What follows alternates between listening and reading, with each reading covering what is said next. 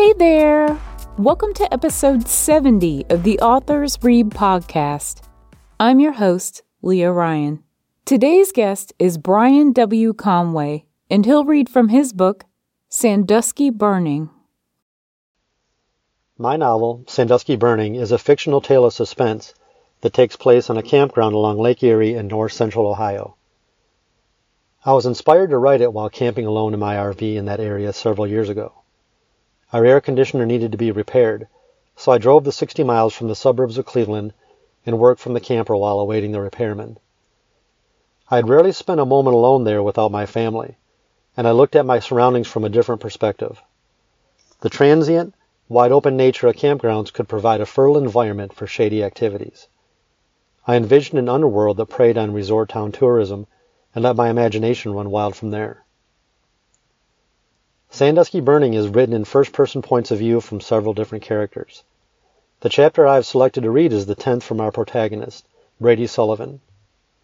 Friday, June 19th, 12:55 p.m. The train horn pulled me out of my deep sleep. I laid still with my eyes closed. A wave of dizziness swept over me. I dared not open my eyes. The sun was definitely out because it was trying to pierce my eyelids. I put my hands up to my face and covered it, sliding them down below my chin. My head was throbbing.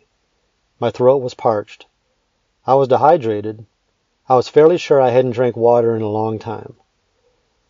I felt the bed vibrate slightly from the passing train. I finally opened my eyes slightly. There was a layer of crust on them around the tear ducts. I squinted and wiped it away, which took a few attempts. I was staring up at a dusty brown faux wood ceiling fan. The master bedroom in my camper did not have a ceiling fan. This jolted my eyes wide open. I looked around and realized I did not know where I was. It took me a moment to recognize I was in one of the campground cabins. Marcy's parents had stayed in one for the weekend last summer, and we spent some time in theirs on a rainy day. The same plain white curtains that blocked very little sunlight. Fake wood floors and paneled walls. A beat-up wooden nightstand with a black digital alarm clock and a small lamp with a yellowing white lampshade on it. The alarm clock was blinking 4:47 a.m., which was obviously incorrect due to the bright sunlight. I glanced down at my watch, but it was dead. The battery power was running low yesterday evening, but I figured I would charge it when I got home. Except I didn't make it home. The air was dusty and stale. I ran my right hand through my hair and found that I was sweating. The room wasn't particularly hot. It was the alcohol seeping out of my pores. Where was my phone? I reached down to check my pockets and I realized I was in bed naked. That was not how I generally slept. I always wore gym shorts to bed. I leaned over and looked at the floor. My jeans were wadded up by my black belt still wound through the loops. Stretching over, I grabbed them, revealing that my shirt was underneath them. I could tell by the weight of my pants that there were items in the pockets. My phone was in the front left pocket.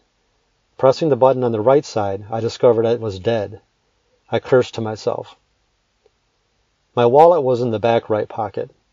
Everything seemed to be intact. Driver's license, credit cards, money. Wait, I was missing my Discover card. I left it at the bar with Sam. Slipping on my clothes, I went to the kitchen area. There was no sign of any other cohabitants. My keys were on the kitchen table. Opening the cupboard, I found a drinking glass. I ran the kitchen faucet for a moment until the water was cold, then filled it up. I slowly drank half the glass.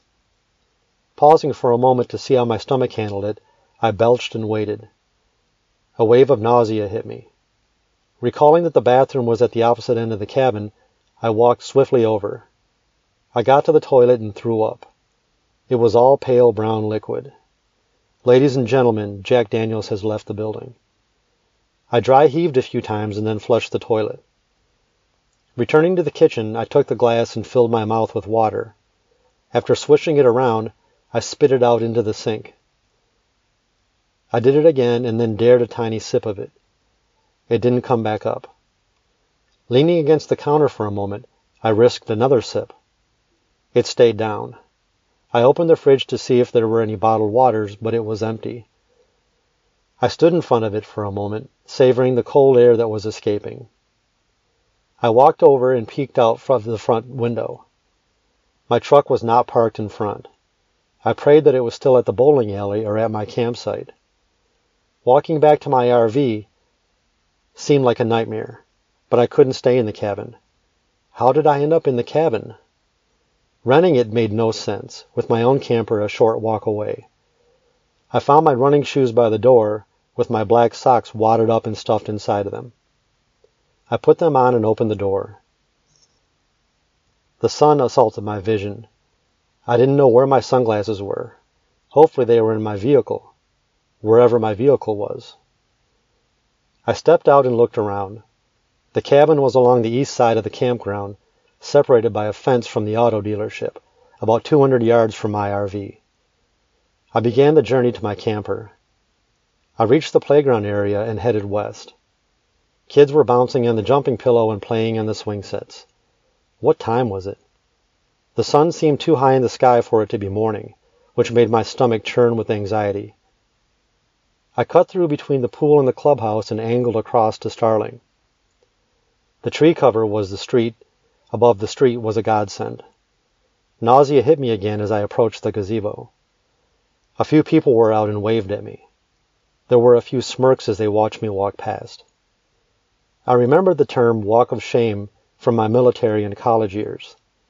A woman or man would engage in a one-night stand and then have to return to her car or dorm wearing the same clothes she had worn the night before, all disheveled and hungover. That was me, minus the one-night stand. But then again, I woke up naked in a random cabin, and there was a fuzzy memory of a girl at the bar. My truck was parked in front of the camper and not at the bowling alley or some back alley chop shop. Thank God. I peered into the passenger window and saw it was locked. I walked over to the front door of the camper and pulled out my keys. I fumbled through them trying to find the correct one, the one with the purple plastic cover at the top. It was missing. Luckily, I had an extra one. I stooped down beside the camper on the right side of the main doorsteps, sliding my hand over until I found the little metal box that magnetically attached to a metal reinforcement underneath. I entered the combination and removed the key, letting myself into the camper. I had left the air conditioning on and it was cool inside. I opened the fridge, took out a bottle of water, and took a small drink. My stomach continued to hold the water down. I took my phone out and connected it to the charging cord in the bedroom. Stripping out of my clothes, I went into the bathroom. My reflection in the mirror startled me. My hair was greasy. There were dark bags underneath my eyes. My skin was pale and sweaty. I looked terrible. Death warmed over. And I just paraded in front of the neighbors in that condition. Why didn't I go up Sparrow and cut through Chris's lot? There would have been far fewer eyes on me if I approached from that direction. I ran the shower and got in, washing thoroughly. I almost threw up again, but managed not to. As soon as I got out of the shower, I would need to take a few aspirins and log into my work laptop. I finished the shower and grabbed my phone, pushing the button on the side to illuminate the screen. My jaw dropped. It read 1:09 p.m. That couldn't be true. I pulled my work laptop out and opened it. The government common access card was still in the slot, so I pulled it out and reinserted it. I entered my PIN and booted it up.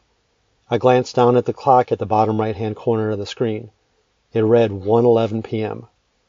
My stomach lurched. I barely made it to the bathroom to throw up again. I heard the phone make a series of dinging noises as the texts and voicemails that had queued up while it was dead began to arrive. I'd like to thank Brian for sharing his book with us today, and thank you for listening to the Authors Read podcast. Be sure to check out the show notes for the link to the book. If you'd like to support the Authors Read podcast, please like, subscribe, or share. Until next time.